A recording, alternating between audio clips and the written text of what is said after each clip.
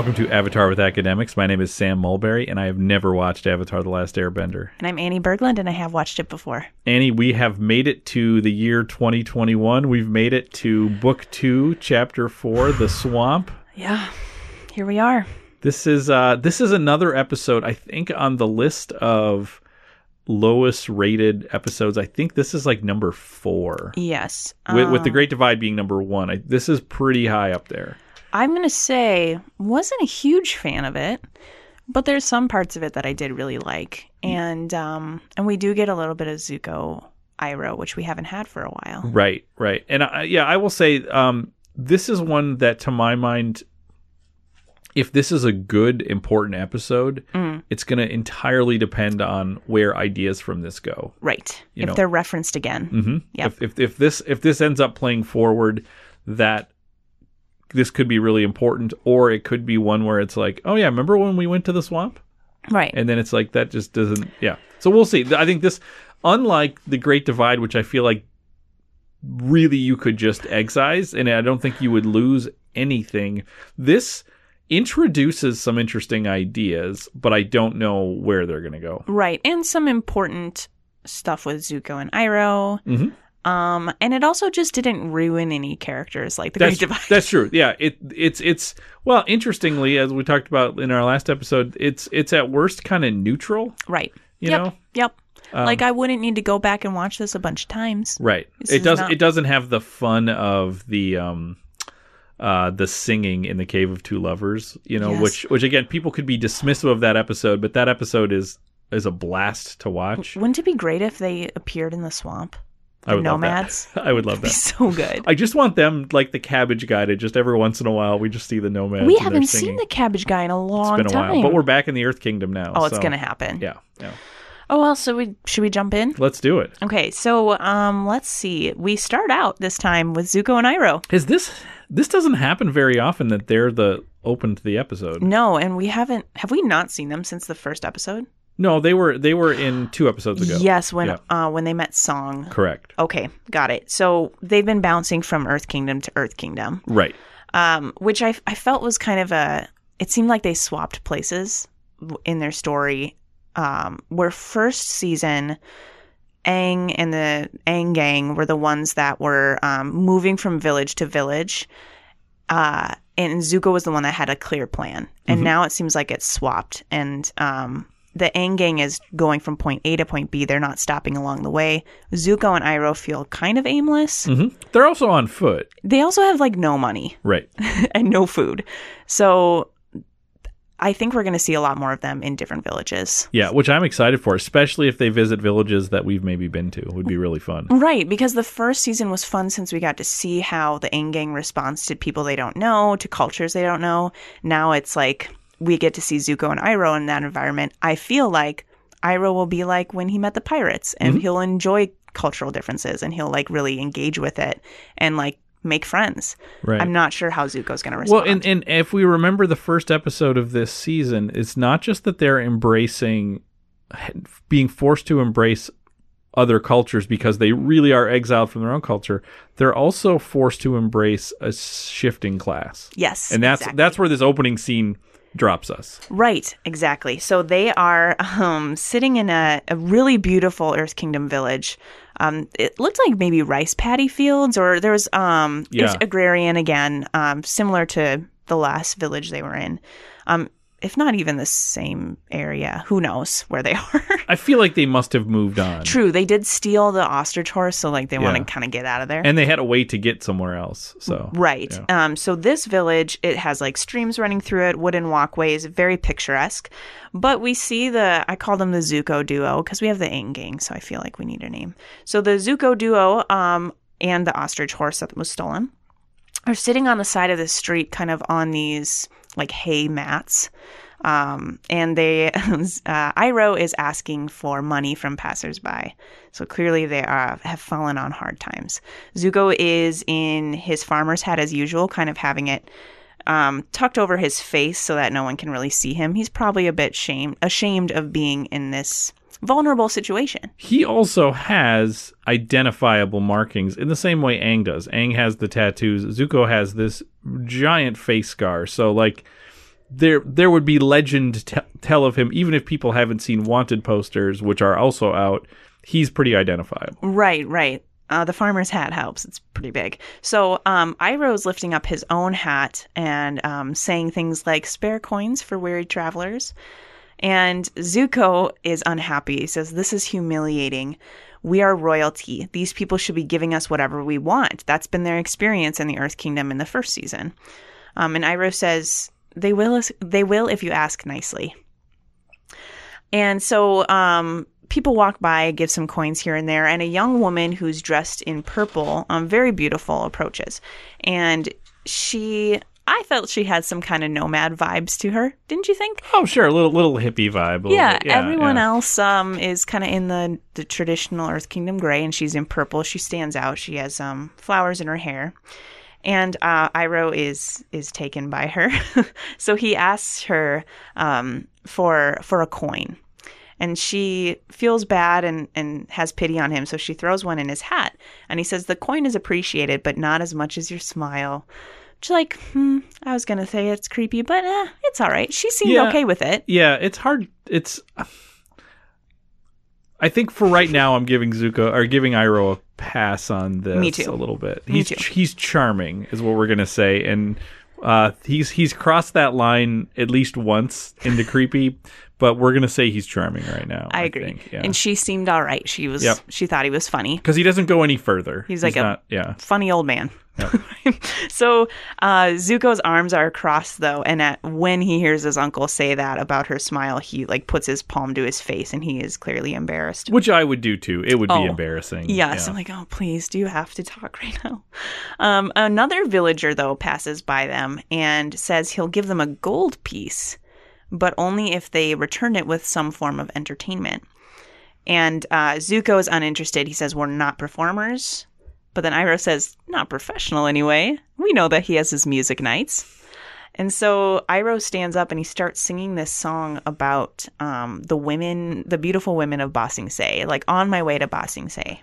Yeah, it reminded me a little bit. I mean, it's not the same, but it reminded me of like A Long Way to Tipperary. Yes, because it's A Long Way to Ba Sing Se. Yes, right? yes, it's a long way to Ba Sing Se, and I was like, oh, it's Tipperary. I almost wish they would have taken that melody and just done it, because that would have been kind of great. Yeah, oh yeah. But it's about the girls from Ba Sing Se, and yeah. Probably from his old days when he went there, right? I imagine this is what his troops sang as they marched off to battle. Yeah, agreed.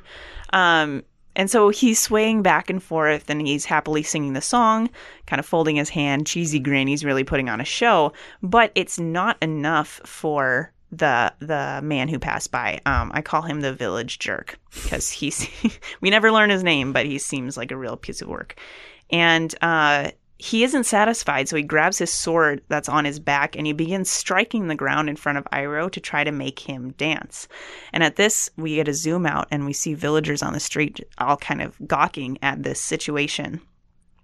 And Zuko is livid, but he holds back his anger by clenching his hands onto his knees. And he looks like he's about to strike or about to use fire. I thought about fire. I thought because that would be the thing that would reveal them as who they are and reveal them as Fire Nation. So this is something to watch for. I have this feeling Zuko is just having to suppress his abilities, really, because he can't show it. Mm-hmm. Because that would instantly put him at odds with everyone. So it's actually a pretty powerful thing to have this guy who, I mean, Iroh has these same powers too, but it's not a matter of suppressing for Iroh because he just knows what he's doing. But for Zuko, it is all of his instincts say to lash out. And anger is what produces fire for Zuko, it seems. Mm-hmm.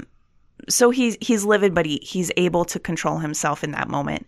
And the village jerk laughs and says, "There's nothing like a fat man dancing for his dinner. This guy is truly the worst. Truly the worst." And he does toss the gold coin in Iroh's hat, and Iroh says, "Such a kind man." It also shows Iroh's perspective, too. He's because he actually, I mean, that could have played out differently, and the guy could have said, "Still not good enough," and walked away, and Iroh just embarrassed himself for nothing. So, it is a better coin. It's a gold coin. It's presumably better than anything else they got. They're presumably going to be able to eat off that coin. So. Yeah, I kind of like that Iroh doesn't care about shame or embarrassment Yeah, too. because that's what makes him so cool. Yeah. It's like, whatever. Yeah. Yeah, he's like, oh, I sing and dance on music night. What's any difference? Here, I get money for it, right? So that's our only little bits of the Zuko duo for the start of the episode. We go back to the Aang gang, and again, they're flying on Appa, kind of the traditional start of an episode. But it seems very eerie. There's a heavy green-tinted haze and clouds hanging overhead, and the gang is entirely silent. And Momo is just kind of sitting, looking over the saddle, watching the surroundings as they pass, because below them it looks like miles and miles of jungle. And Sokka is sharpening his knife, and Aang at the head steering Appa is zoning out, looking down at the swamp below them. And Sokka notices something. He notices that they're moving lower to the ground, so he stops sharpening his machete and he looks around and says, Aang, are you taking us down for a reason? And Aang kind of wakes up from his trance and said that he didn't realize he was telling Appa to descend. Yeah, this reminds me, it's definitely not a one-to-one comparison, but it reminds me of scenes in Lord of the Rings where Frodo is entranced by something, or by the ring, or in the fire swamp, where it's like all of a sudden he's gone, and then somebody pulls him out of it, and like that's sort of what this reminded me of. Like for all we know, he would have just flown Appa right into the ground and crashed. Like it's like he's not there, and then Sokka pulls him out of it. Yes, exactly. So Aang says, this is going to sound weird, but I think the swamp is calling to me, similar to Frodo in the ring. Mm-hmm. I think it wants us to land there. And Sokka shrugs and he says, no offense to the swamp, but I don't see any land there is to land on. It truly is like a jungle that's growing out of the water. Right. And Aang kind of weighs the options, and he says, Booby said that to learn earthbending, I would have to wait and listen. And now I'm actually hearing the earth. Do you want me to ignore it? And Sokka said, yeah. And Katara goes, well, I don't know. There's something really ominous about this place. And Momo even starts to shrink back from the edge of Appa's saddle, and he feels anxious too, and Appa roars. And so Sokka says, look, even those two think that this is dangerous. Right. Maybe we should follow along with what the animals are sensing. And so Aang relents, and he tells Appa to fly back into the clouds. No swamp today. Maybe another time. But as that happens, like a tall, thin funnel tornado starts racing behind them that they hadn't noticed before. Right. It's like a very specific tornado, like aimed at them. And it's actually the kind of thing we've only seen Aang produce. Yeah, true. I mean, it doesn't seem like weather. It seems like something like that. The clouds around it haven't changed at all. It's still hazy. And here's this random tornado that appeared once Aang decided to fly back up. Right. And locally pointed at them. Yes, exactly. And it has like an unnatural color to it too. It's kind of like green or yellow, unnatural for the rest of the setting. So it catches up with Appa as Appa tries to ascend into the clouds. And Appa and Aang both then try to avoid this tornado. But it's too fast and too powerful. And so Aang shields the gang inside this like spinning ball, like he's done many times before. And they enter into the heart of the funnel. But it only holds for a minute before the Aang gang is separated and flung out into different directions into the swamp below. Well, because I thought, and I could be wrong in what I saw. I thought in the ball that he created wasn't like one of Appa's feet sticking out of it. I think it initially was around all of them, but then Appa's foot like gets out, and the camera notices that first, and it's like this ball is collapsing under the strength of the funnel. Gotcha. Okay. I think. So they're flung into the swamp, and we have another situation that's like a natural start, or maybe a natural mystical start, to different pairings of the group. They're now separate again. And this time we have the Aang trio, Aang, Katara, and Sokka, that land kind of nearby each other. So we know that the animals are on their own. Which is interesting because we haven't seen this separation. We had this in the Cave of Two Lovers. We had a separation, but this is Momo, Appa, they're going to have their own adventure together. And I don't think we've seen that exactly, have we? No, and I think Momo and Appa would prefer that grouping. Yes. Don't you think? Yeah. I also love this episode because they're not afraid to sit in kind of a silence of having these two characters that don't speak, but like being able to understand their reasoning. Right. I really liked that part. I think Right. that's a bold move, Absolutely. especially in a kid show, Absolutely. to not have any dialogue. So Aang and Katara and Sokka, though, they land, and Aang kind of does that sweet trick of airbending himself so that he doesn't just fall straight into the swamp. But Katara and Sokka are not quick enough. Obviously, Sokka can't do anything. They just belly flop straight into the water. And Aang airbends up to a tall tree in the swamp to see if he can hear or see Appa and Momo. And there's no luck. And It just seems to go on forever, and it's all covered in jungle. it's like a jungle canopy, so you can't even see anything below it. And Sokka shrieks because there's this elbow-sized leech that, forearm-sized leech called an elbow leech that's clinging to his elbow. And he yells, "Why do things keep attaching to me?" Which is totally like a callback to the Pentapox. Right. I love that Katara, this is maybe a callback to a movie like Stand By Me, when they're in the swamp and they come out and they see a leech and then they start pulling leeches off each other. Because at first you don't see it, and you see Katara say, "Sokka, you have an elbow leech." And he says, "Where?" And she's like, "Where do you think?" And then we cut to seeing it, and it's a joke that the leech is the size of Appa's arm. Like, it's this huge thing. So I'm thinking that is a Stand By Me reference, in part because, again, I keep bringing up these writers are children of the 80s. And I think anyone who saw that movie in the 80s, whenever they're in a lake or especially like a pretty murky body of water, you start to think about what it's attaching to me. Oh, absolutely. I even have that fear because I've seen that movie too. And like leeches, I'm fearful of going in lakes because of it. Yeah. Good point. So, Sokka gets the leech off eventually, and Aang returns back to the two of them with no answers at all for where their animal friends are. But he realized also that the tornado had mysteriously disappeared. He couldn't find its tracks anywhere else. In another part of the jungle, we have the other half of our group. Appa is stuck, suspended, like, I don't know, a couple dozen feet or more in the air. It's high up, in the jungle. And he's wrapped up in these long vines. And Momo's just kind of sitting on his back. And Appa's struggling to try to get out of these vines while Momo jumps to each one of them and chews them until they break one by one. They're actually like a pretty good pair together. Yeah. You have the power of Appa, and you have the sort of agility of Momo. Yeah, and Momo's like pretty resourceful. Mm-hmm. So Momo is chewing and breaking each of the vines until Appa starts to plummet into the swamp. And he like shakes off the water and starts immediately to fly again, only to be caught then again in another set of vines. And Momo's face at this point says it all. He's like, "Really? Again?" So you wonder how many times this scenario has played out before the camera gets to them, right? Like, how many times has Appa tried to fly again and been caught in vines, and Momo has to save him? But as you point out, it's a great way to establish they can't just fly out of there. Oh, yeah.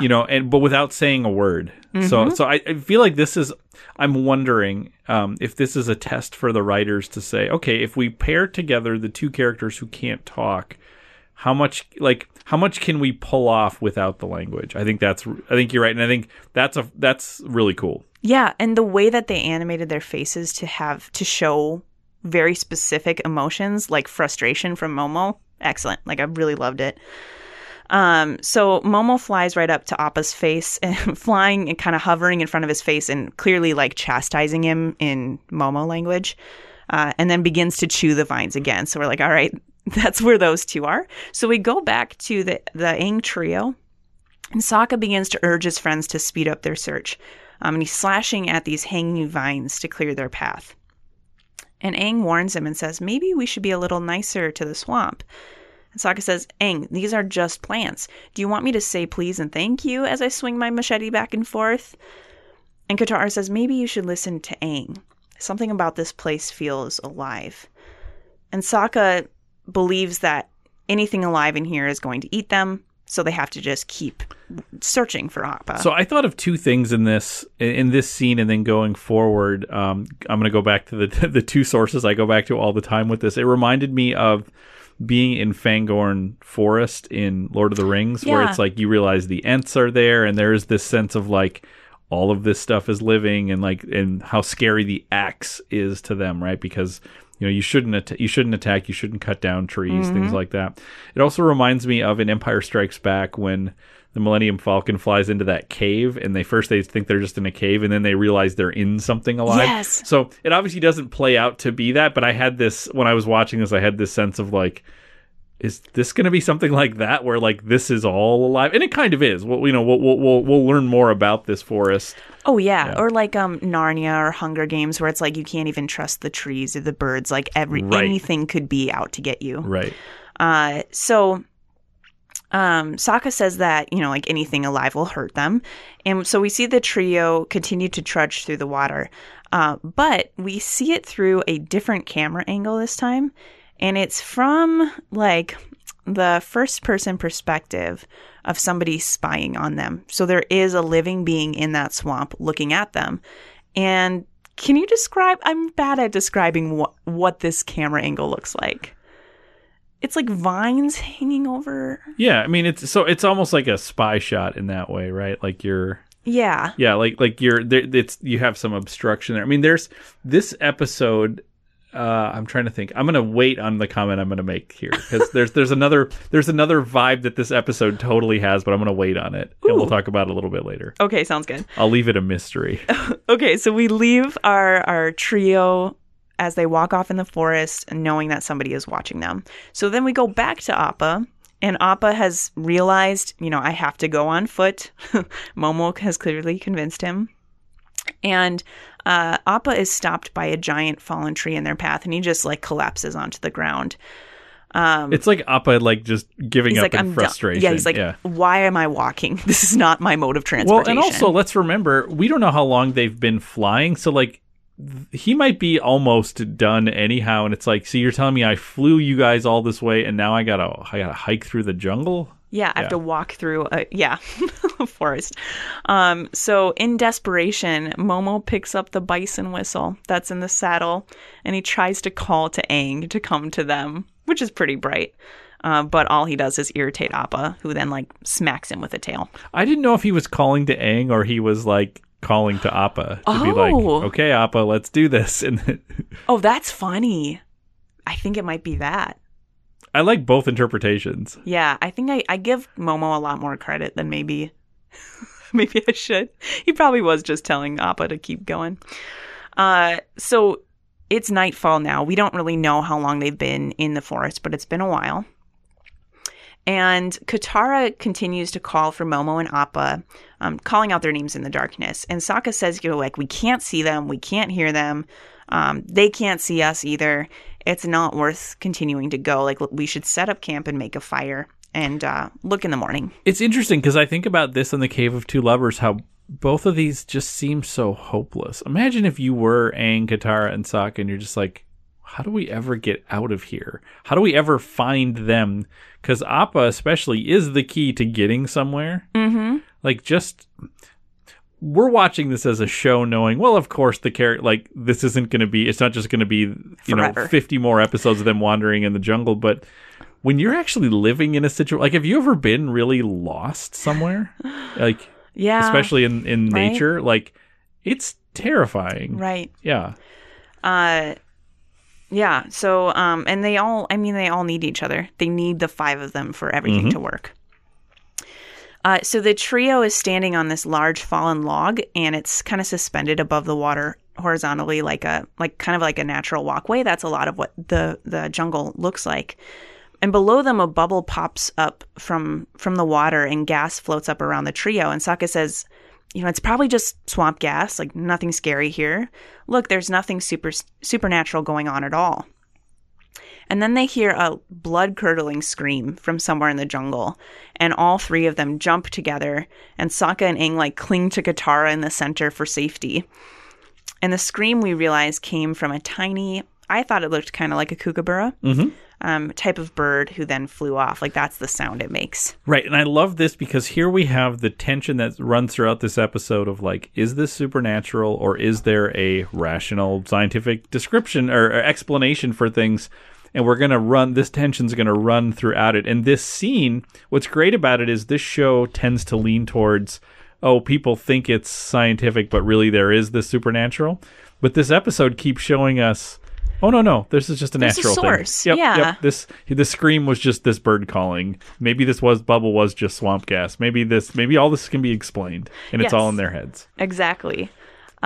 So the gang is scared, and Sokka says, I think we should just build a fire. So he begins chopping at the roots of the tree for firewood, and Aang again, like, asks him to stop, and Sokka's dismissive, making jokes about the tree doesn't care, right? The tree is happy to give me firewood. And he even like uses the tree like a puppet, and like, yeah, he like talks it's for okay, it. Sokka. it's very funny actually. So then we see the trio inside a massive kind of dead, hollowed out tree, and they're sitting around the fire they had built. And Katara says, "Does anyone else get a feeling that we're being watched?" And Sokka goes, "Please, we're all alone out here." And he starts swatting at flies with his machete, so clearly, like, they're not alone. Right. And then a large glowing orb appears. Do you know where that came from? I don't. I feel like it was never explained. Right. So it is a mysterious thing that maybe can't be explained. And it floats around them and then into the jungle, and it lights up all these pairs of glowing eyes. So there are definitely animals or other creatures watching them.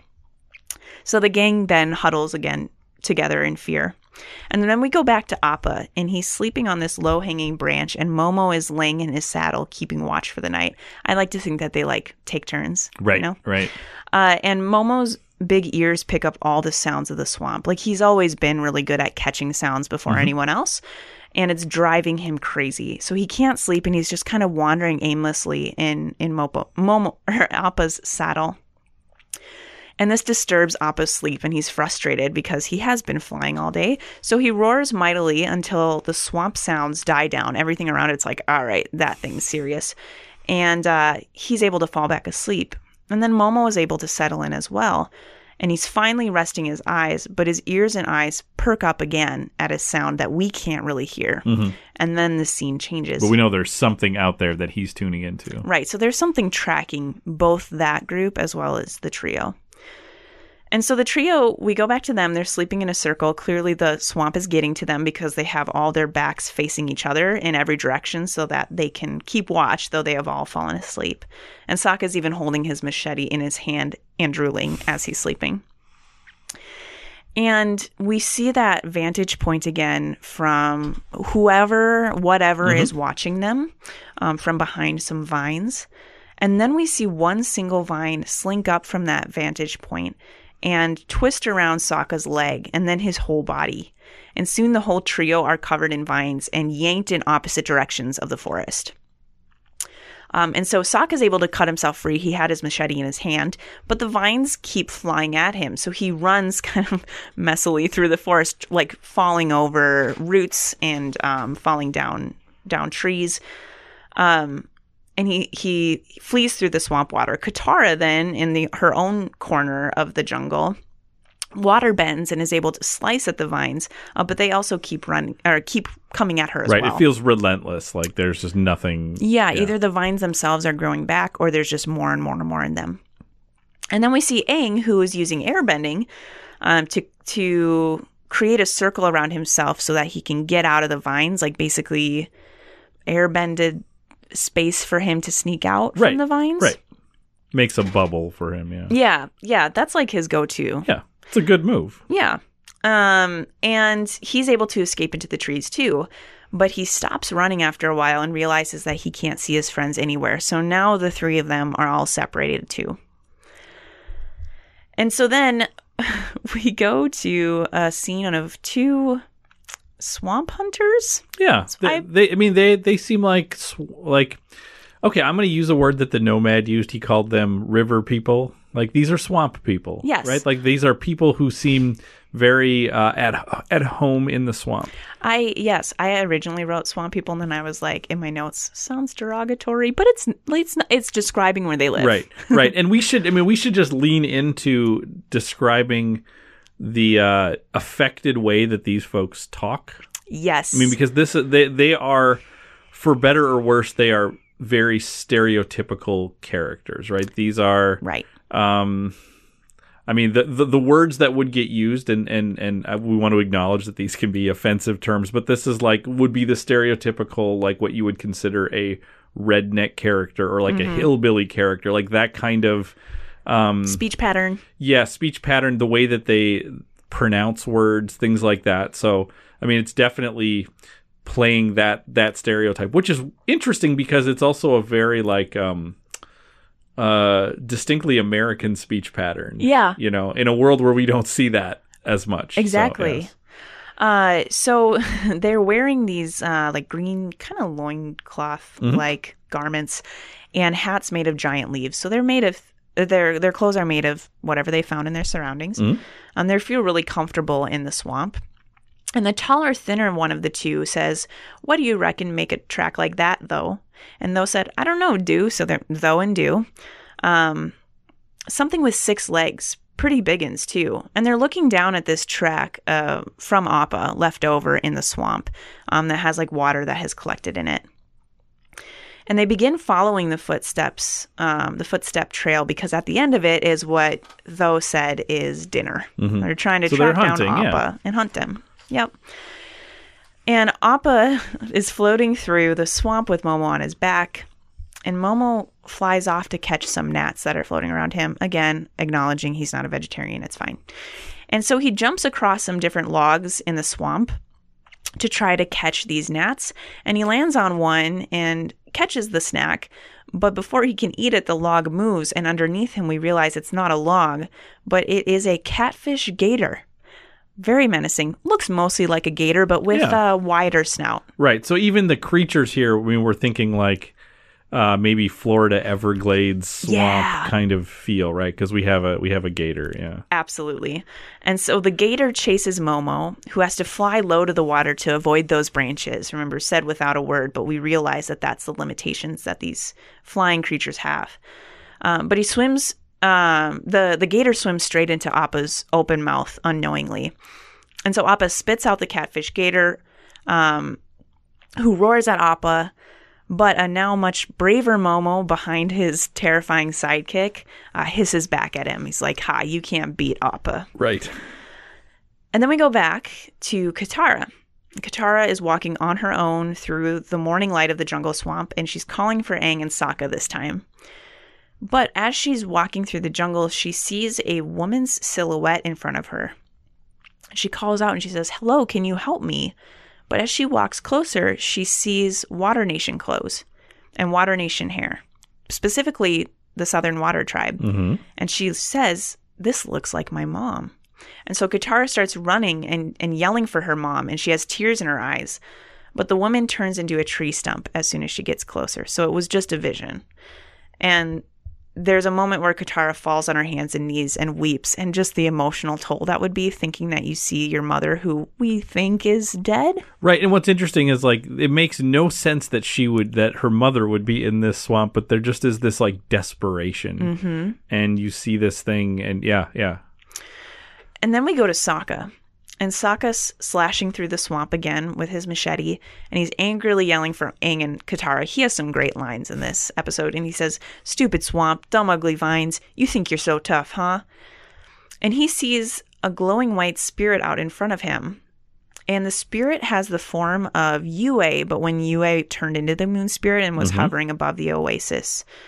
And he says, "Yue, no, this is just a trick of the light, swamp gas. I hit my head running away last night." And so she says, though, in an echo, "You didn't protect me," and vanishes. So Sokka's trying to reason out why he might see this vision of Yue. And when she disappears, he turns around to keep going. He maybe feels like, yeah, okay, I'm just hungry. It's all in my head, yeah. Right. But then when he turns around, she reappears again and startles him. before vanishing into the air. And then we go to Aang, and Aang is alone too. And Aang also comes across a vision of a woman. But this girl is dressed in white, and she's accompanied by a flying pig. And that's the only point where we see a flying pig, right? Right. Like, right. It doesn't... Yeah, there are definitely things in the swamp that I'm not sure what I'm looking at. And I wonder if it's, like... Have we seen creatures like that in the spirit world? It reminds me of that because the spirit world had in the background, you just had these strange creatures or like huge creatures. Yeah.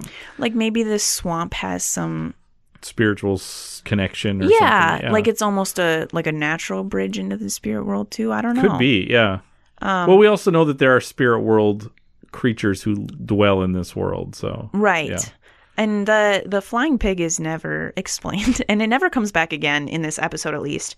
But Aang sees this girl and he calls to her and he asks her name, but she giggles and she runs off. So he starts chasing her through the jungle, and she's much quicker, and I think she can appear and reappear in all of these different spots. So Appa and Momo are still wading through the swamp water when they are approached on the other side of the river by 3 river boats filled with those hunters that we had met before. And the hunters are surprised because they only saw Appa's track. They were surprised to see that he had a lemur friend as well. But they didn't really know what he was. So one of them said, "Oh, I think that's a limu." They called it a limu. Saw one at a traveling show once. Real smart, they say. Bet he tastes like bet he tastes a lot like possum chicken, said the other one. I gotta say, the idea of a creature that's a cross between a possum and a chicken, I am super out on.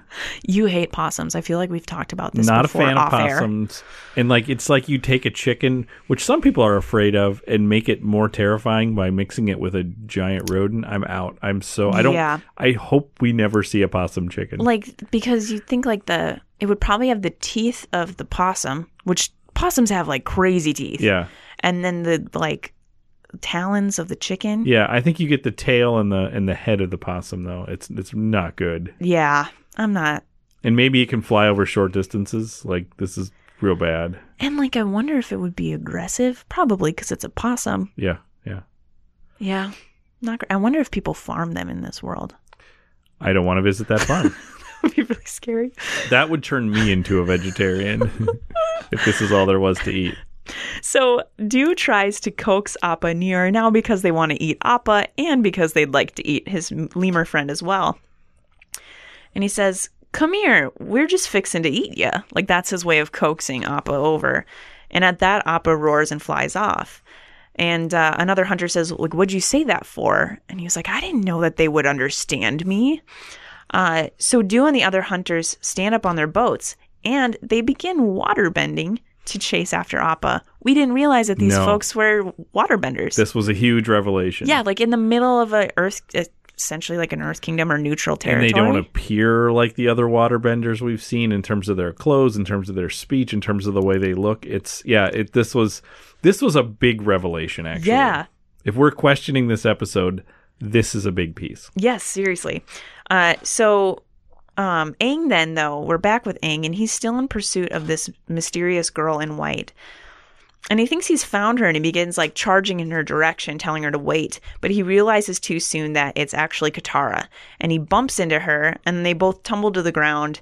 And Sokka hears Katara's scream, and he turns around, but it's too late, and he is also hit by Katara and Aang, who run into him, and they bump down into a large tree root.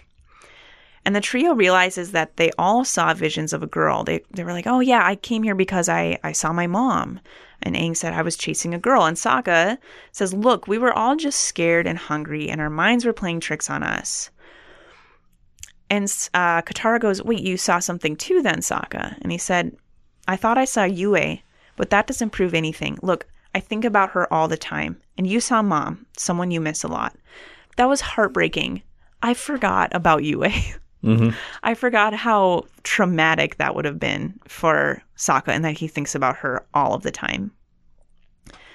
But they realize that doesn't really explain Aang's vision. Right, because he doesn't know. It's not somebody that he's lost or somebody that he misses. Right. And somebody he knows even, yeah. Right, and then there was the kind of mystical element of the flying pig, too. Like, there's no explanation for Aang.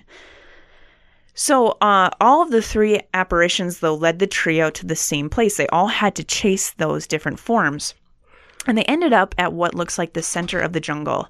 And it's marked by one enormous tree that was kind of like a tree of life style, clearly a sacred tree.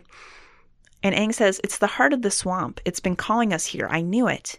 And Sokka said, "It's just a tree. It can't call anyone." So, and I love the way that, as we talked about, they've set up that I don't know whose side I'm on here. Right. Yeah. Because some things have explanations, some things don't so far. So as Sokka grumbles that nothing really magical is happening in the swamp, a large swamp vine monster appears out of the water behind them. It's entirely made of vines. It has like a wooden mask as a face, kind of like Ko. It also reminds me of some of the spirit creatures we've seen. Like, it's big and seems really powerful. And so my first response was, this is the swamp spirit. So I'm like, okay, well, we've seen this kind of stuff before. Now we need to figure out, like the high bay. Yes, exactly. Yeah. So all three of the trio yell and scream, and Aang airbends, Katara waterbends, and Sokka uses his machete to try to attack this monster, who is being obviously aggressive towards them. But all of the vines can just grow back. The roots just keep growing, and so it's continuing to fight.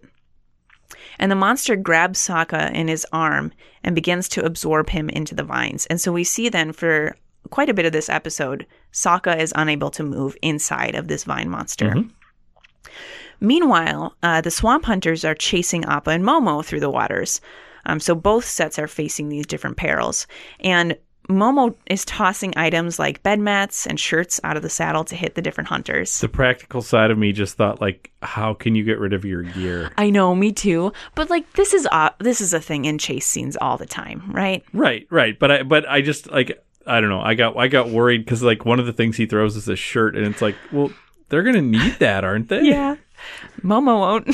That's true. Momo doesn't care. He just wants Maybe to this save is his a statement about worldly goods. Like, oh, yes. They just weigh you down. See, I love that you're also reading into all of Momo's actions That's right. now, too. It's all about the greater good. So he is tossing these things out at the hunters and, like, smacking them in the face. And though one of the hunters said, "Now what would a lemur need a shirt for?" And Appa slides under a low branch, but it knocks Momo off the saddle and into the arms and the bag of a hunter on one of the boats behind them. So now Momo's captured.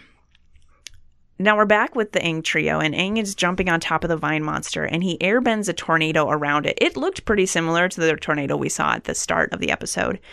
And he twists the vines and kind of temporarily stops the vine monster from moving because it's all twisted up.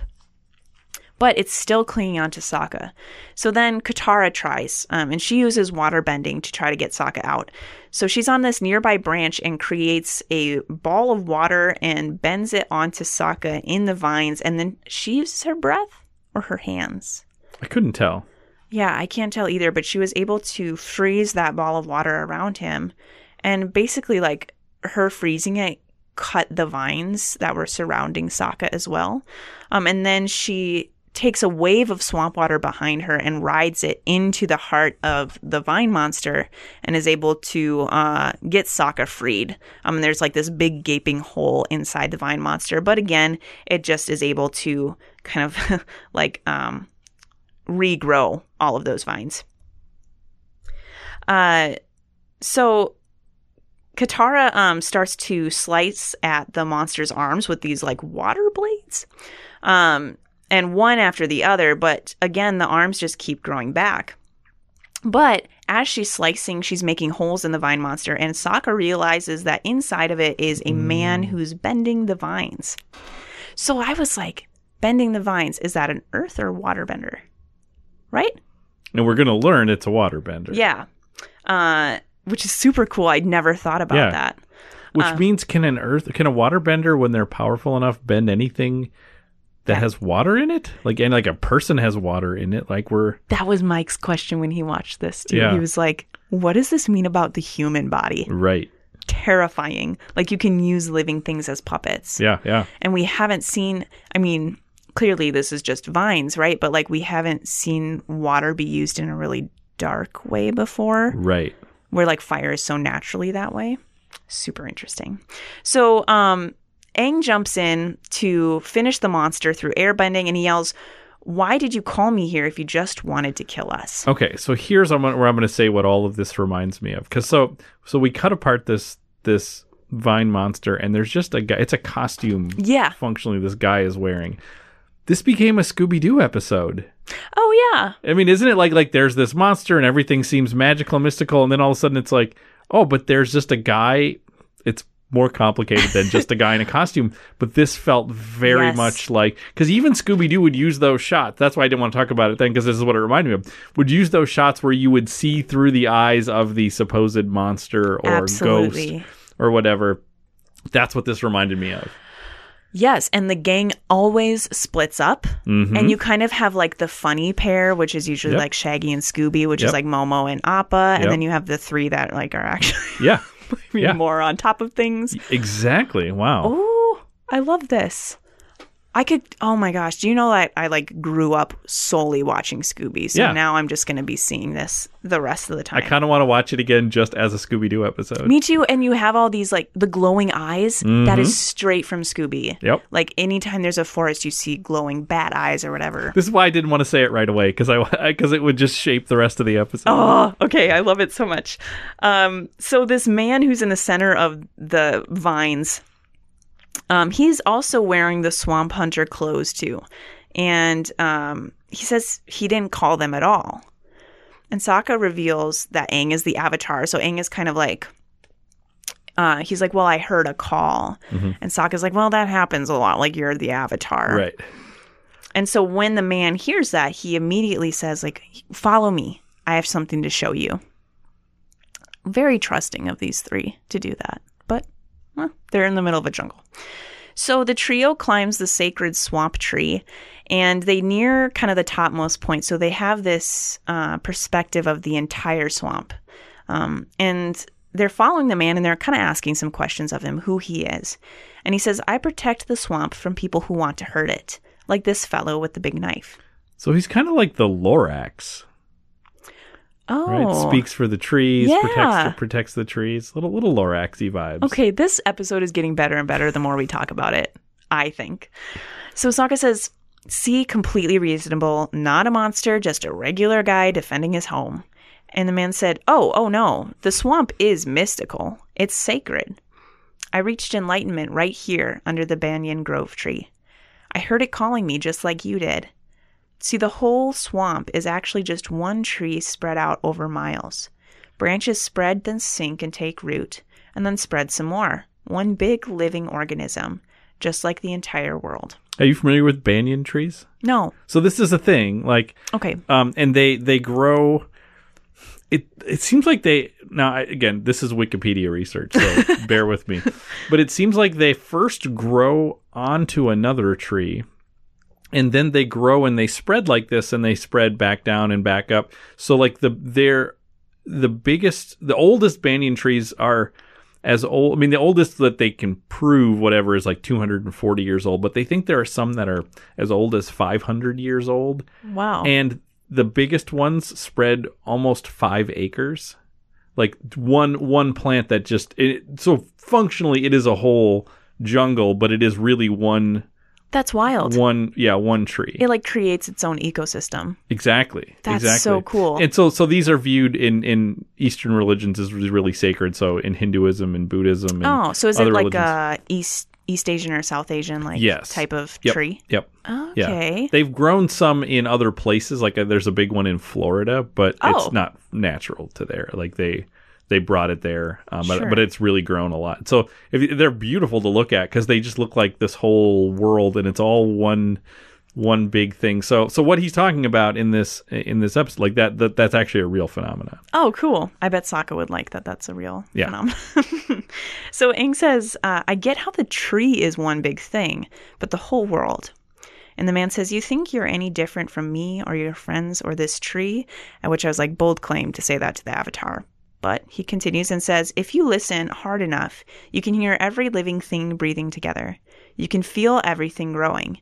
We are all living together, even if most folks don't act like it. We all have the same roots, and we are all branches of the same tree."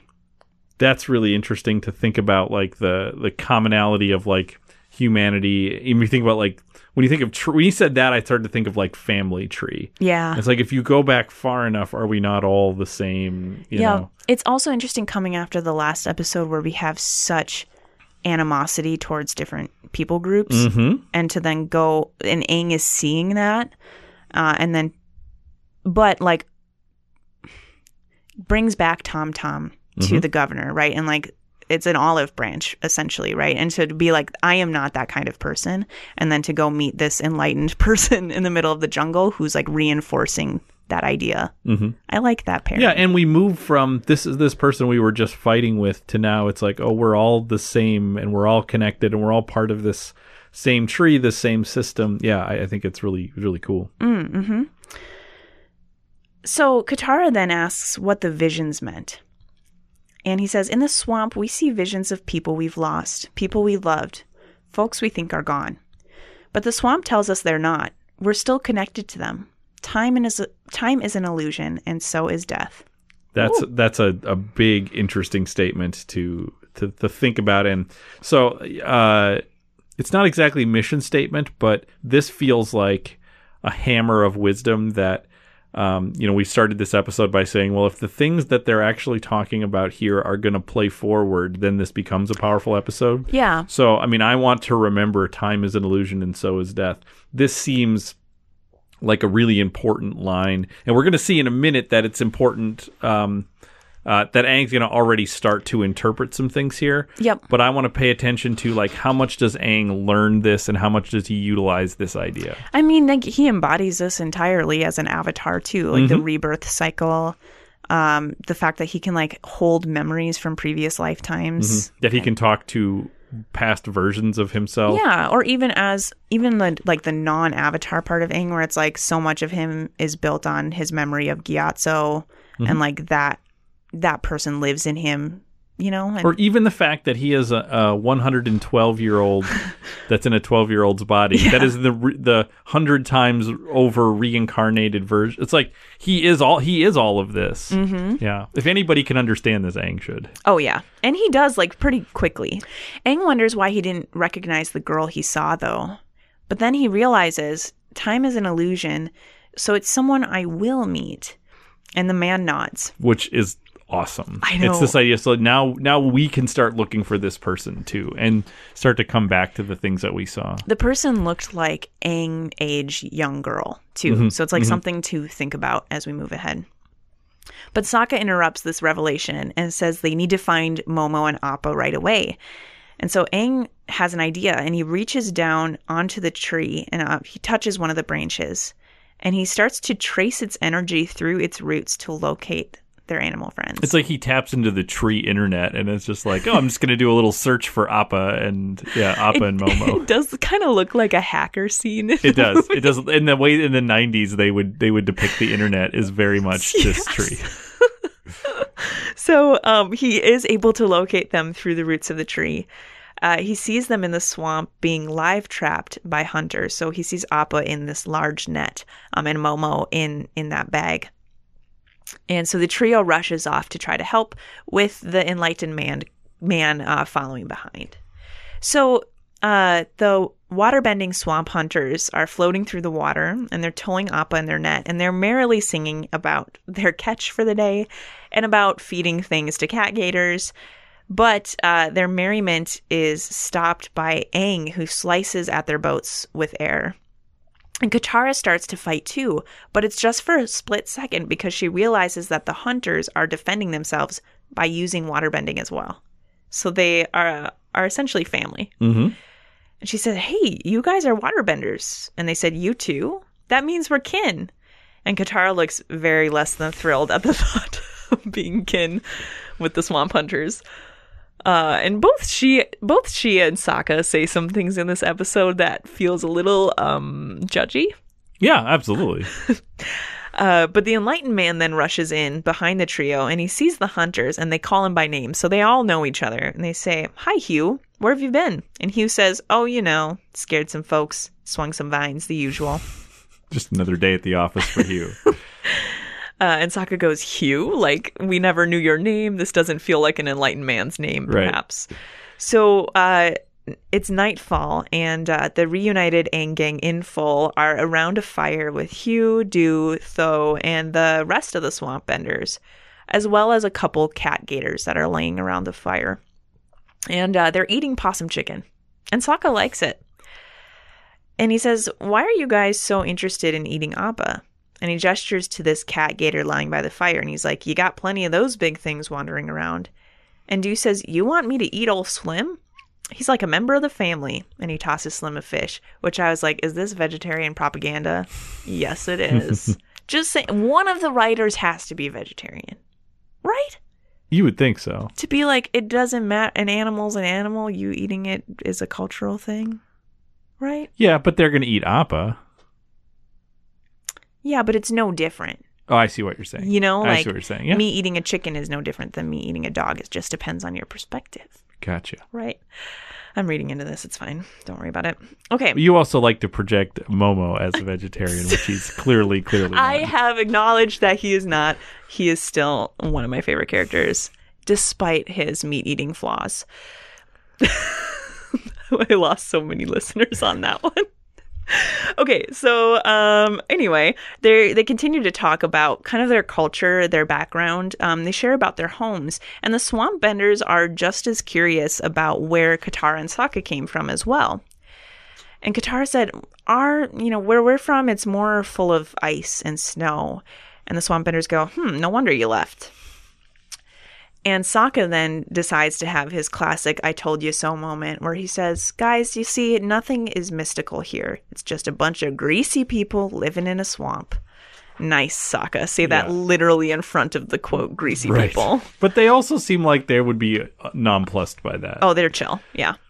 And so Aang says, "But what about when the tree showed up?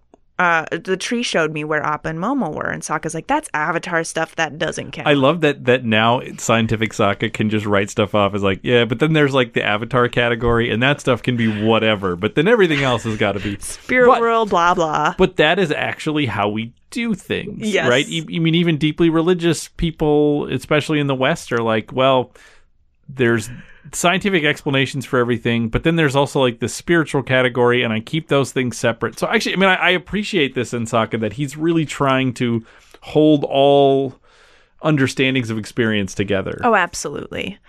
So Sokka does have one thing left over that he can't understand. Apparently he forgot about the floating orb that is still in my mind. But he says, how was it that Hugh was able to make the tornado to strike them down, because that's airbending? And he says, "I can't do anything like that. I just bend the water in the plants." So Sokka says one last time that, there's nothing magical, especially weather-related tornadoes. That was just a fluke tornado. But as he says that, the screaming bird appears on a far-off branch and shrieks again, and a tree branch slaps at it. And then we're done with the swamp. Right. Now, let's talk about the tornado. What is your thoughts with that, then? Is that the power of the swamp? I honestly didn't even really think about it. I was thinking, if Aang is really being drawn here, right? Like, let's say the swamp is calling to Aang, because I'm open to that, right? And then the tornado appears when Aang starts to leave. So it could be that consciously Aang is saying, okay, I'm going to do what my friends wants, but subconsciously or unconsciously he knows he's supposed to go there, because the tornado, the only time we see stuff like that, it seems like the stuff Aang does. So it could be that Aang actually created the tornado to pull them down to it, like a part of him. So that would open the door up for sort of subconscious or unconscious bending. And I think Sokka would be on board with that explanation for it. As like another Avatar thing, right? I wonder, they end the swamp with showing a branch hit at one of those birds, right? And that's something that we don't know who's controlling that. You know, like it could be that Hugh is controlling it from over there, right? Like across the pond. Or it could be that the swamp is alive. Right. And I think that the swamp is alive. And I think that nature wants the Avatar to succeed too. Mm-hmm. So it wouldn't bother me at all if the tornado was something like a natural phenomenon that knew the Avatar was there and sent it in the direction it needs to go, because like the Avatar restores everything, including nature. Almost like there's like a Bible verse that's like all creation yearns for restoration. I could see that being the case too. Well, and if nature can be bent, then can't nature bend itself? Yeah. Yeah. Right? Yeah. Yeah. I mean, I'm open to all of these things. I actually kind of like that we didn't get, instead of getting an explanation one way or the other, we just sort of got like, yeah, that was weird, and like left it at that, and like, cool, I'm happy with that. Some things can't be explained, right? Yeah, or just can't be known, right? Yeah. No, I really, I'm open to sort of, kind of almost like epistemological debates about how do we know and where do things come from. I'm very into that here, and so I like the open question. So is this the end of the episode? No, you think it is, right? It seems like a good it. ending. It kind of ends on like a funny, lighthearted moment, but no. So we're back with Zuko and Iroh. We're back in that village, right? But the only person that we see is that village jerk, and he is out on a walk on his own in an alley. But he, like the Aang gang earlier, senses that someone is watching him. And so he flings around and he pulls out his sword. And he tries to look around for where the danger is coming from, but he can't see. He can't see anything. But his arm is grabbed by a man who's in the shadows, who throws the village jerk easily to the ground. And the camera pans up slowly to see the shadow figure grab two swords lying on the ground. And we see that he's wearing a mask. So the blue spirit is back. I loved this. I love this because even if you looked at this episode and you're not a big fan of it, we get reintroduced and re-energized by a re-energized Zuko. Yep. Right? That Zuko seems down and depressed, but the blue spirit is still this figure of action and avenging his uncle too, like and arming himself. Yeah. And did you notice at the start of the episode there's a cart with masks on it? I didn't. One of the things passing by, I think it's in the foreground so much that it's like blurry, but there's a cart with masks. So it makes me wonder, like,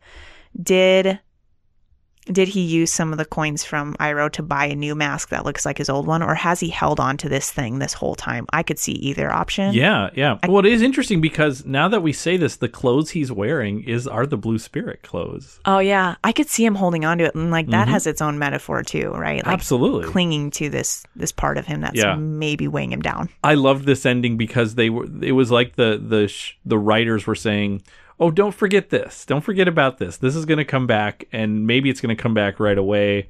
I love the blue spirit versus Azula. I love the blue spirit racing with Azula to get the Avatar. I love now really Iroh can just be the Alfred to the blue spirit's Batman. I love all these little pieces. There is part of me, though, that's like, I didn't feel good about what Zuko did to the village jerk. He is a jerk. Mm-hmm. But Iroh seemed fine. There didn't seem to be a need to lash out.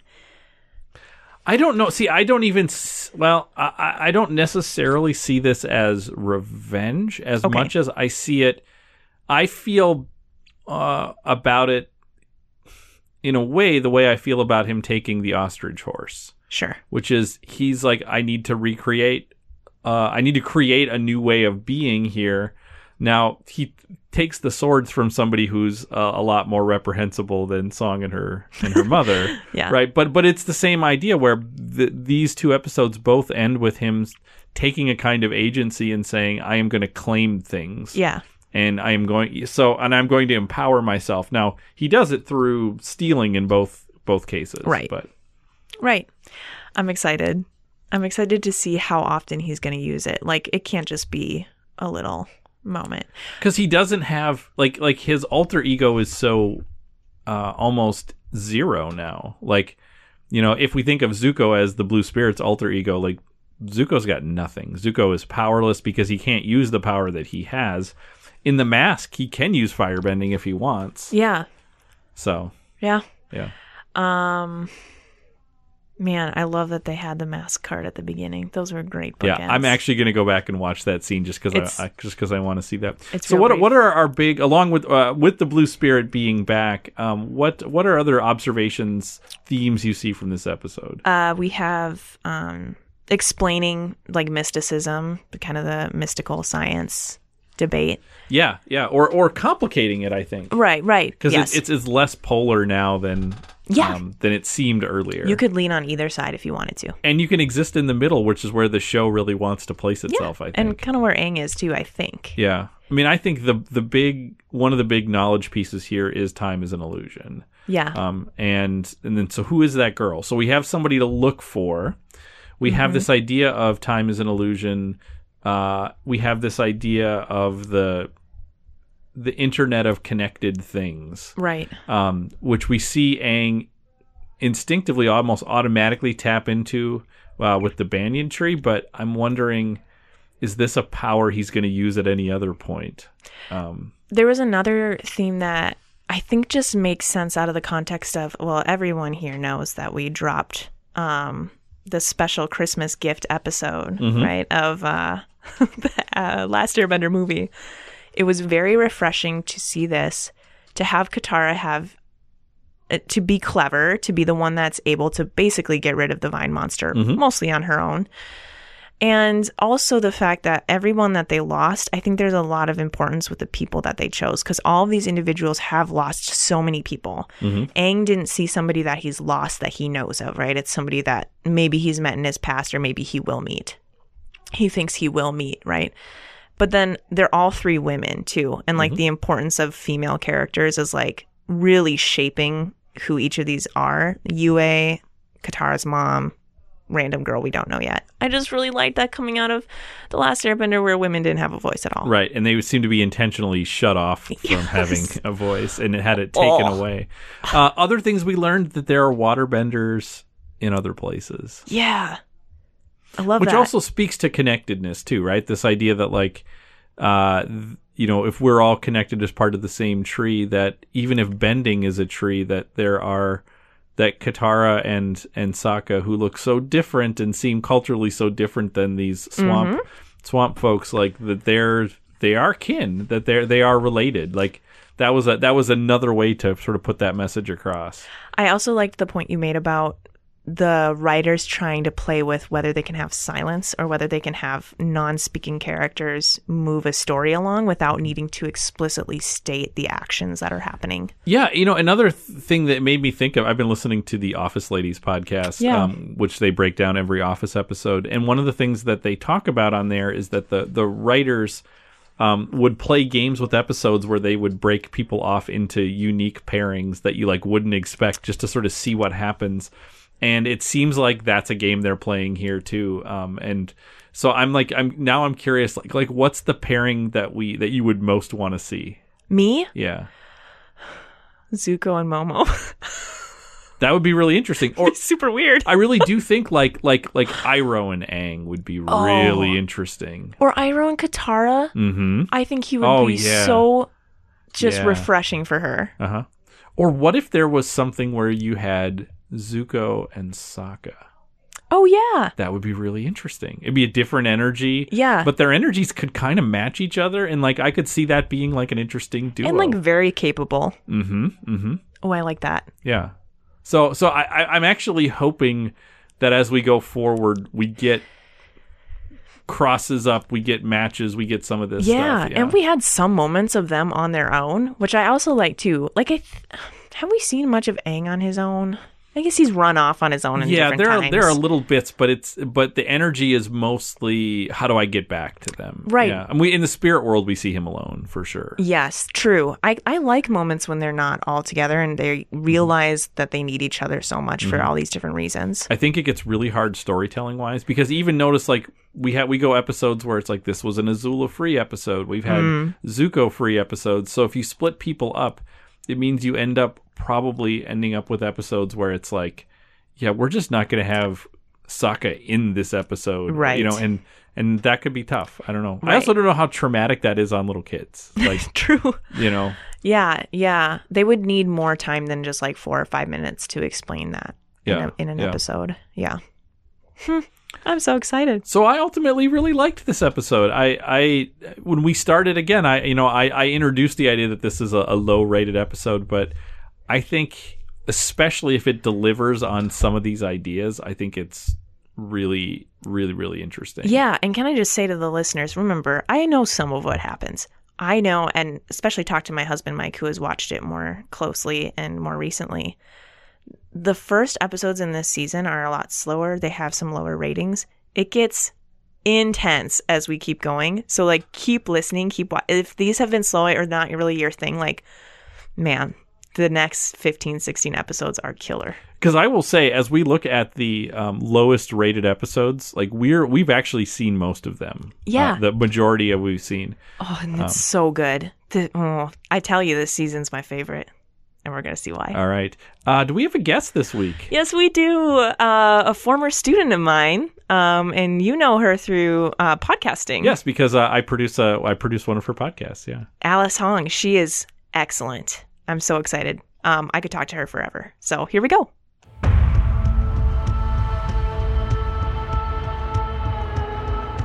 Our guest today is Bethel Jr. Alice Hong. She is the host of the More Than a Single Story podcast, which is a podcast here at Bethel. Can you talk a little bit about what your podcast is? Yeah, so I'm the executive director of United Cultures of Bethel, and my team basically just decided to do a podcast to feature student voices, faculty voices that are usually unheard. And I think especially coming in from this summer of a lot of like political and racial tension, we really wanted to lean into that and have this space for us to have a dialogue. So yeah, that's what the podcast is about. Very cool. And there's 3 episodes so far, and it's fantastic. I'm a huge fan. Yeah, can't recommend it enough. It's Yeah. so good. Yeah. And that's available on Spotify, Apple Podcasts, kind of Yep. wherever you get podcasts. Alice, you're not here to talk about that, though. You're here because you're a fan of Avatar: The Last Airbender. Yes. And so we love talking with people who love Avatar. What is your history with the show? Did you watch this like when it first came out? Were you watching it as a little kid? Was this something you came across later? How did you first encounter the show? Yeah, I probably started watching it when it first came out on like Nickelodeon or something. Oh, okay. Like you know? did it come out weekly? Yes. You watched when it then? Yes. But I was so little, I didn't really keep up with the whole timeline. It was just like, oh, cool. There's action and adventure at every episode. It wasn't like, ooh, like I see these themes of imperialism and all that kind of stuff. Yeah. That'd be amazing if like 4-year-old you was doing that. Yeah. I actually thought the show was a little scary, so I wasn't super into it like I was this summer. How many times do you think you've watched through? Like, have you watched it since you were older? No, well, okay, so the show kind of went viral on TikTok, you know, like a lot of people were like cosplaying these characters. So I was like, oh, I don't remember anything about it. So I rewatched it for the very first time, like from episode 1 to the very last episode this summer. Mm-hmm. So it's pretty fresh in my mind, but yeah. What was it like watching it? Being a little bit older, you know, being a college student, like what was different watching it as an adult? I think kind of what I touched on earlier is that I was picking up on these themes of like, wow, there's like cultures that are trying to be conserved, but then, you know, touching on like imperialism and colonization of the Fire Nation and like people running away as refugees. Like it was just so like less of a kids show and more of like, oh, I see stuff like this in the world right now. Seriously. Yeah, the parallels between like real world issues, especially, refugees and displacement and the collapsing of culture. Yeah, it I didn't remember crying at any of the episodes like when I was younger, but I definitely did. Like rewatching it this summer, I was so sad in some moments. Oh, me too. Like none of the episodes so far, but Sam, I will tell you. Are they coming? They're coming. Season 2 has some rough episodes, and I did cry. I actually cried. So what, we were talking a little bit before, we went on air about, some of the cultures of the different kingdoms. Can you talk a little bit about that? Cause I know you have done some TikTok research or. Yeah. So, I told you a little bit earlier. So I know that the Fire Nation is heavily inspired by Japan. And I think that's so cool because Japan, if you're a history buff, they colonized basically all of Asia and imperialized and all of that stuff. So reading about how the producers aligned those cultures in that way, I think was amazing. And the character's song, was it? With the burned leg. Mm-hmm. The fact that she had a full-on hanbok on, which is just Korean traditional clothing, with the earthbending nation being heavily inspired by Eastern China or Korean culture, I think just shows how much it parallels to the real world. It's crazy how accurate some of the things in the shows are. Yeah, even that they it's not even culturally similar or historically, but also geographically too. Like you were saying that Japan is the Fire Nation islands and kingdoms are meant to look like Japan, right? And East China or Korean landscapes of mountainous and agrarian, that is what we see in the Earth Kingdom too. Super fascinating. Yeah. I love it. So when you watch the show, are there specific characters that you find yourself drawn to? Okay, well, I love Zuko. Everybody loves Zuko. Everybody hates him the first book, but everybody loves him afterwards. Yeah. I love Zuko and Iroh. They're such a pair. And I got goosebumps when, I don't know if you've watched this episode yet, when they cut their hair and they throw it in the river. It's such an iconic moment because it's I feel that's the culmination of when they admit themselves that they're exiled from the Fire Nation. And I don't know, I just feel Zuko has a traumatic past, and the development that you see him go through is just amazing as a watcher. Yeah. I mean, one of the things that I always look for as we're walking our way through this show is kind of mission statement moments, and that definitely was one where when season 1 ends, you have these questions about, because it ends with them floating away just on debris, and you're I don't know what's going to happen, but clearly bridges have been burned, and that's is that the first episode of season 2? I think it is, right? Yeah. Mm-hmm. And so when that happens, it's okay, now they are on a different journey, and where we're at right now, we don't really know where that journey is headed. We don't really get a lot of Zuko and Iroh, so I have a feeling in the weeks to come we're going to circle back to them, and I would say this is a very pro Iroh podcast. It is. I think he's the hero of the show so far for us. And I just want him to adopt me. Yeah. Oh man, I wish he was my grandpa. If I could go come back home from a rough day and Iroh's just in the kitchen making tea for me, that would just be the best day of my life. So calming. I feel nothing matters, right? Nothing truly matters. Yeah. We are here existing. Right. The thing about Iroh is that he's this badass warrior in war. Wasn't his nickname Dragon of the West? Yeah. What the heck? He's this warrior type of dude, but also he's chilling out in the spa and drinking tea. Music nights. He has music nights. It's this guy is so great. I really also liked that moment of cutting off the hair too, because it felt all first season, it's those two characters, well, mostly Zuko, is struggling against being exiled, and now it's both have decided, they made a choice, right? And it was Zuko's action first to make a choice to live into the exile and to actually deny community, and then Iroh followed suit as a good uncle would, right? And everything that Zuko does, Iroh, even if he doesn't agree with it or if he knows like the implications of that, he still does it. It's so sweet. Yeah, Iroh's like the dad that Zuko just never had. When I saw the scene with the Agni Kai where Zuko gets burned by his dad, like, what? It was such a shocking moment to me. I was like, I don't remember seeing this as a kid. Yes, and Iroh's like in the audience watching and cringing. It's so sad. He was the only one like cringing. Everybody else was like, they're like cheering. Yeah.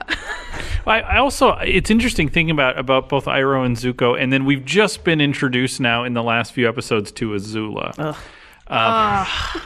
But and what's interesting, and that response is the right one. What's interesting is the way that we get first introduced to her is before we see her, we have Zuko talking to Aang when they're in the.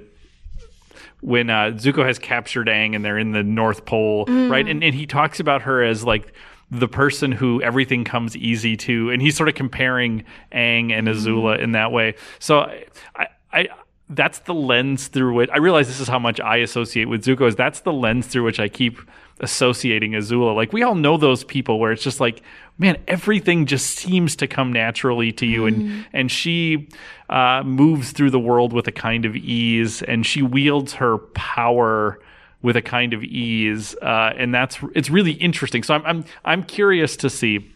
So here I'm projecting out, that the show likes to parallel or mirror Zuko and Aang. There's lots of episodes where it's like you're seeing them both and it'll even cut back and forth to them almost doing the same thing in a different setting. I'm curious about if we're going to see, through Zuko's eyes at least, parallels between Azula and Aang, because he made those parallels in that episode. So I feel like, well, with Zuko, the parallels between Zuko and Aang, you'll definitely see an episode they actually like train with dragons. And they like dance together. Like you'll get to that episode, but definitely like there are parallels between Zuko and Aang. I almost feel like with Azula though, she's kind of like the yang to Aang's yin. Like she's very like opposite, but also so maybe mirrors rather than Yes, parallels. yes. Yeah, where you're getting the flip side version of it. Yeah, I also feel like Azula just grew up so differently from Aang. Like Aang grew up in a carefree like air temple, and Azula was like groomed to be this like vicious monster. Sometimes I forget that she's only like 14 or 13 in Right. like book 12. Book 2. She acts like she's this like general conqueror out to like rid the evil of good. Like Yeah, she's ruthless. oh my gosh. When you get to the final episode, Azula, she's like crazy. So is there a certain, we always ask this, is there a nation that you would most want to be a part of, or a culture that you're most interested in within the series? Maybe one like you wish you could take a day and walk among the people and just kind of observe and like eat the food and speak the language. Oh, yes. I'm a little ashamed, but I've taken so many of the freaking like what nation would you be a part of tests because We have two. I just want to change my fate. Like, why do I have to identify with the air nomads? Like, it always says I'm in the air nation, and I don't want to be in the air nation. Why not? I don't know. Well, to be fair, and maybe there's more to come, but like we don't get a full picture of the air people. We get a picture of their temples, which can't be everything because they're only men, right? Like it's like There's a crucial element Now we missing. have a biology major here. Unless the biology in Avatar is different, there's got to be more to this culture than we see. Yeah, apparently my characteristics are more in line with the air nomads, but I think I would love to like go to a Fire Nation festival. Yes. Like it just looks so cool, and people like breathing fire into the air. Yeah. It's just really awesome. And I think there's some clips of when they show like the street food, and it kind of reminds me of like Korea, like city street food. Oh, like the hot food in the carts. Yes. And yeah. Yes, I don't know. It just looks really fun. Like warm and inviting. Yeah, and that kind of contrasts with like what their military is doing. I feel like the Fire Nation themselves don't even know how like malicious that their nation is. Or maybe even with like world powers, it always like the culture always looks really advanced or interesting or inviting, but then there's like this underbelly that not maybe everybody sees. And I think that's actually a really insightful thing that the show does is it makes this separation between this military regime and their policies external to their country, and that doesn't necessarily speak to the country and the culture itself, which tells you that the Fire Nation didn't have to go in that direction. Like, what would the Fire Nation have been like pre-Sozin? Like, maybe they weren't as militant and things like Yeah. There are other directions they could go. Similar question, but in a little different direction. So that was about the culture. Now we're going to talk about power. If you could be a bender, what kind of bender would you want to be? An earthbender. Really? Okay, why? Have you met the character Toph yet? Oh, not yet. Not yet, no. Okay. I think earthbenders just I love how they can like feel the ground that they're on. And like, even if kind of like, Toph, so she's a character that's blind. She like feels the earth even when she is blind. She can't see anything. I just love the fact that like you're connected with all the other elements through earth. Also, I might be biased because Earth is heavily inspired by Korean culture. Yeah, I also really wanted to be an earthbender after that one episode with Haru, I think that's his name. Oh, yeah. When they like break out of that jail. prison. Yeah. Oh my gosh. And then it was so cool how they all worked together to build this like rock wall and like, yeah. And we won't spoil any endings or anything, but I know that we have a Haru Katara shipper in the room. Yeah, is that right, Sam? Yeah, it's the thing. It's the thing that, and again, I've only seen through episode 24. It's the thing I don't like about Aang Katara shipping is like I actually really like Haru Katara. So cool. Yeah, I like, and I feel like they have some similar trauma, and like I think they could be really good for each other in that way. Now, I don't think it's going to go that direction, but I would be really happy also, with that. all of the men are just like fawning over Katara. I feel like there's a lot of different potential like relationships that could, there's Haru, there's who's the guy that Jet? Yes, thank you, Jets. Okay, come on. What? Jet Katara would not be good. But at the start, she was very infatuated. Yeah, but that wouldn't work. By the end, yeah. I want the best for Katara. There also, did you know that there's like people that hate on Katara? What? Really? Because, yeah, it's kind of like this meme that all Katara talks about is like her trauma with losing her mom. So people are like, get over it. Like there was like a huge meme about it on Instagram. That is actually monstrous. Like, yeah. Get over it. They're like, Sokka doesn't talk about his dead mom as much as Katara does. That's because he has toxic masculine problems. And he has bottled all of this up, and when he's like 50, it's all going to come out in really bad ways. Like, we know how this works. I'm part Irish. I know how this bottling up works. It's not good. Feel nothing. Yeah, but I personally didn't like Aang and Katara either, because Aang's like 11 or 12. Like he just seems like a kid. He acts like a kid. Yeah, that's true. Yeah. I always forget the age gap. Well, let's remember the age gap is actually 98 years because he's way older. True. It's very confusing. Man, any other questions, Sam? I'm curious. Are there other things that you've read, watched that you have the same kind of affinity for, or that Avatar reminds you of? Are there other TV show, books? Yeah. Because I think, and I'll vamp while you're thinking, because I think one of the things that I love about Avatar is the world building, right? That, even in this conversation, we keep bringing up these like tertiary characters that are great and they're rich characters, and I keep thinking, man, I hope we come back to Teo. I want to see Teo again. I want to know more about that world. I want to know more about because it starts with these 4 kingdoms, but then you get within them and you get like the warriors of Kyoshi and like, well, that's like a whole different subculture within a culture. Yep. And so like, I'm curious if you've encountered other things where you're like, this reminds me of Avatar, at least in terms of either the storytelling or the world building or anything like that. Or maybe Avatar is a one of one and it's just, there isn't anything like it.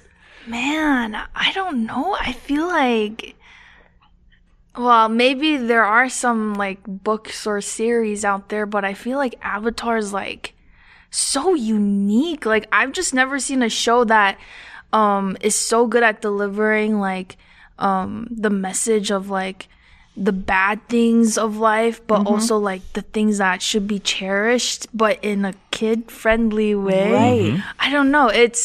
I can't think of anything. Yeah. I feel like it takes like a rational scientific view seriously. It takes a religious view seriously. I mean, I love the stuff where, which we've talked about this, where Sokka really, there's moments when we get scientific Sokka, right? Like he's trying to think rationally about things, but at the same time, Sokka's been to the spirit world, right? I mean, the Heibai took him there. So like, he contains all of these different experiences, and Aang is, it's not mythological that he is the bridge to the spirit world. He's the bridge to the spirit world. But at the same time, you get the fortune teller episode and they're skeptical of the fortune teller. Like I find that those paradoxes really interesting too. I love how also, sorry, I just got reminded because you were talking about Sokka and then you said he was like toxic masculinity. I love how Sokka like tells Katara that she can't like waterbend because she's a girl, but then he meets the Kyoshi warriors like Suki and he's like, whoa, girls can be like warriors too. Yeah. I feel like maybe making more parallels to like real life other than like other books or series. It's just like, I don't know. It's kind of like little life lessons in itself within each episode. Yeah. Absolutely. I think about too, I always draw the connection. Yours is Star Wars. That's what you Right. always look. And I always go to Harry Potter. Oh. But I like that you said it's talking about these bad things, but doing it in a way that is bright and joyful too. Where it seems like some series, especially for kids like Harry Potter or Hunger Games or something, is more like it's darker and there's not the light too. Do you know what I'm 100% no. Because it's like, in order for it to be serious and important, it has to get dark. Right. But this is sort of showing maybe it actually can walk that balance a little bit better because, as you said, Aang is still Aang. Like Aang is still a kid, Right. and Aang from the first or second episode, he's there reminding Katara she's still a kid, right? Aang brings us fun. Aang brings us hope, right? That it's a deeply hopeful show. Now, one of the things it does to do that is it often will resolve conflicts within the episode. But I think that's actually pretty good for kids. I'm actually curious what it will look like, especially with this on Netflix now. And this is not only a big deal with folks your age, right? So you're, I'm guessing, 20, 21, somewhere in there, right? But I have nieces and nephews who are 8, 9, 10, 11, 12 who have devoured this show.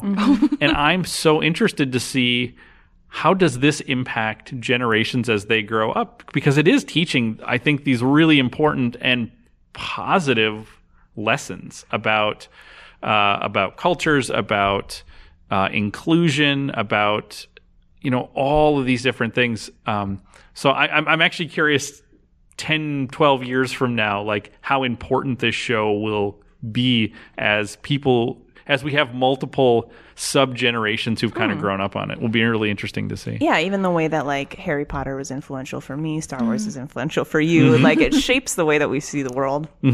I've heard even my friends like make posts on social media like you guys have to show this to your kids like when we're older. Like it teaches a lot on like refugee movements, like imperialism, like cultures being annihilated and like trying to save this culture. Like I feel like it's always going to be relevant to the issues that are going around in the world today. And that's what I love about this show, is that, you know, if you can watch it as a kid, it's like, oh, great, fun, adventure. But also you can kind of lean into it and maybe ask like the kids, like, what do you think like the Earth villagers felt when the Fire Nation like attacked and like got rid of all of their benders? Like, you can like hint at it in like a kid friendly way. Oh yeah, it's like empathizing with the marginalized is the whole show. Yeah, I mean, I think honestly 10, 12 years from now, if I wanted to teach about like the decision to drop the atomic bomb in 1945, like you could use Avatar as like because there are just moments where they're wrestling with questions at that level. I mean, they're in episode 3 they talk about genocide. Like that's crazy, but great. Great. And it showed, like, that episode specifically, it showed, like, how, like, traumatized Aang was. Like, he was just so, like, so full of sorrow. And it's just, like, if you take a step back, it's like, oh, that's a kid episode. Right. But, like, it has a lot of heavy, like, feelings centered around it. Yeah, because I think from our perspective, we can hear numbers of refugees or we can hear numbers from genocide, but it's so much more to like see a human story. And though it's not a real story, like it still is, I think, really profound. Yeah. Well, Alice, thank you so much for joining us today. Again, plug your podcast one more time. Yeah, if you guys want to check out More Than a Single Story, it's on the Clarion website, Spotify, Apple. Like, you can literally find it anywhere. Just, take a listen. We have 3 episodes out right now, so thank you for having me. You'll be a better person for having listened to it. It's really, Seriously, truly great. Yeah. Truly, really good. I could talk to you about Avatar forever, so thank you so much for taking time. Well, that was great talking with Alice. I think she's somebody who I also want to have back in future episodes as we get deeper into this show. She was really insightful. She's somebody who's done her research on the show Avatar. So the more I learn about the show, the more I want to talk with them again, because it's like, well, now I know more. Can we talk more? Absolutely. That is all the time that we have for this week. As we go forward, we'll probably have more guests. I'm not sure that we'll have guests every episode, but I'm trying as much as possible to tap into networks and resources of guests. And we're going to be continuing to drop 1 episode a week. If you want to catch up with Avatar with Academics and listen to old episodes, the easiest way to find old episodes is to go to avatarwithacademics.wordpress.com. You can find all of our old episodes there. You can find our Christmas episode on The Last Airbender. Yeah, I kind of recommend watching the movie just because it's terrible. Oh, I will painful. say, we had hours of content we could have talked about. Yeah, we may have to do like a revisiting that every year. Yeah. Oh, God. Every year for Christmas, we terrible talk Christmas. about it. Speaking of terrible things. Yes. So our next episode is called Avatar Day, and we just want to warn people ahead of time. Like The Great Divide, this is either number 2 or number 3 on the lowest rated episode. So we just, before the interview, we were talking about how the season starts off slow, but it gets really great. I haven't seen this episode, but from what it sounds like, it doesn't get great quite yet. Right. This is a hurdle we all have to collectively jump in order to get to the really good stuff. So kind of like with The Great Divide, it'll probably be you and me next week talking about what could have been better. How they could have changed it, right? And trying to pull out some things that were good in it, because unlike The Great Divide, I don't think it ruined characters. I just think it feels really out of place. I have to secretly say I'm super excited for an episode that's a stinker. Like I'm actually excited to be like, hey, let's dig into, because it is kind of fun to dig into something that's maybe not great. And see what we can pull out of it. Because I actually feel like our Great Divide conversation was pretty good. Yeah. Even though we were battling against an episode we didn't love. And truly nothing can be worse than the Last Airbender movie. That's true. It's all about perspective, right? Iroh would teach us that. Right, exactly. That even the village jerk was a nice man who gave them a gold coin. Yep. So let's be looking for that as we go into Book 2 Earth, Chapter 5, Avatar Day.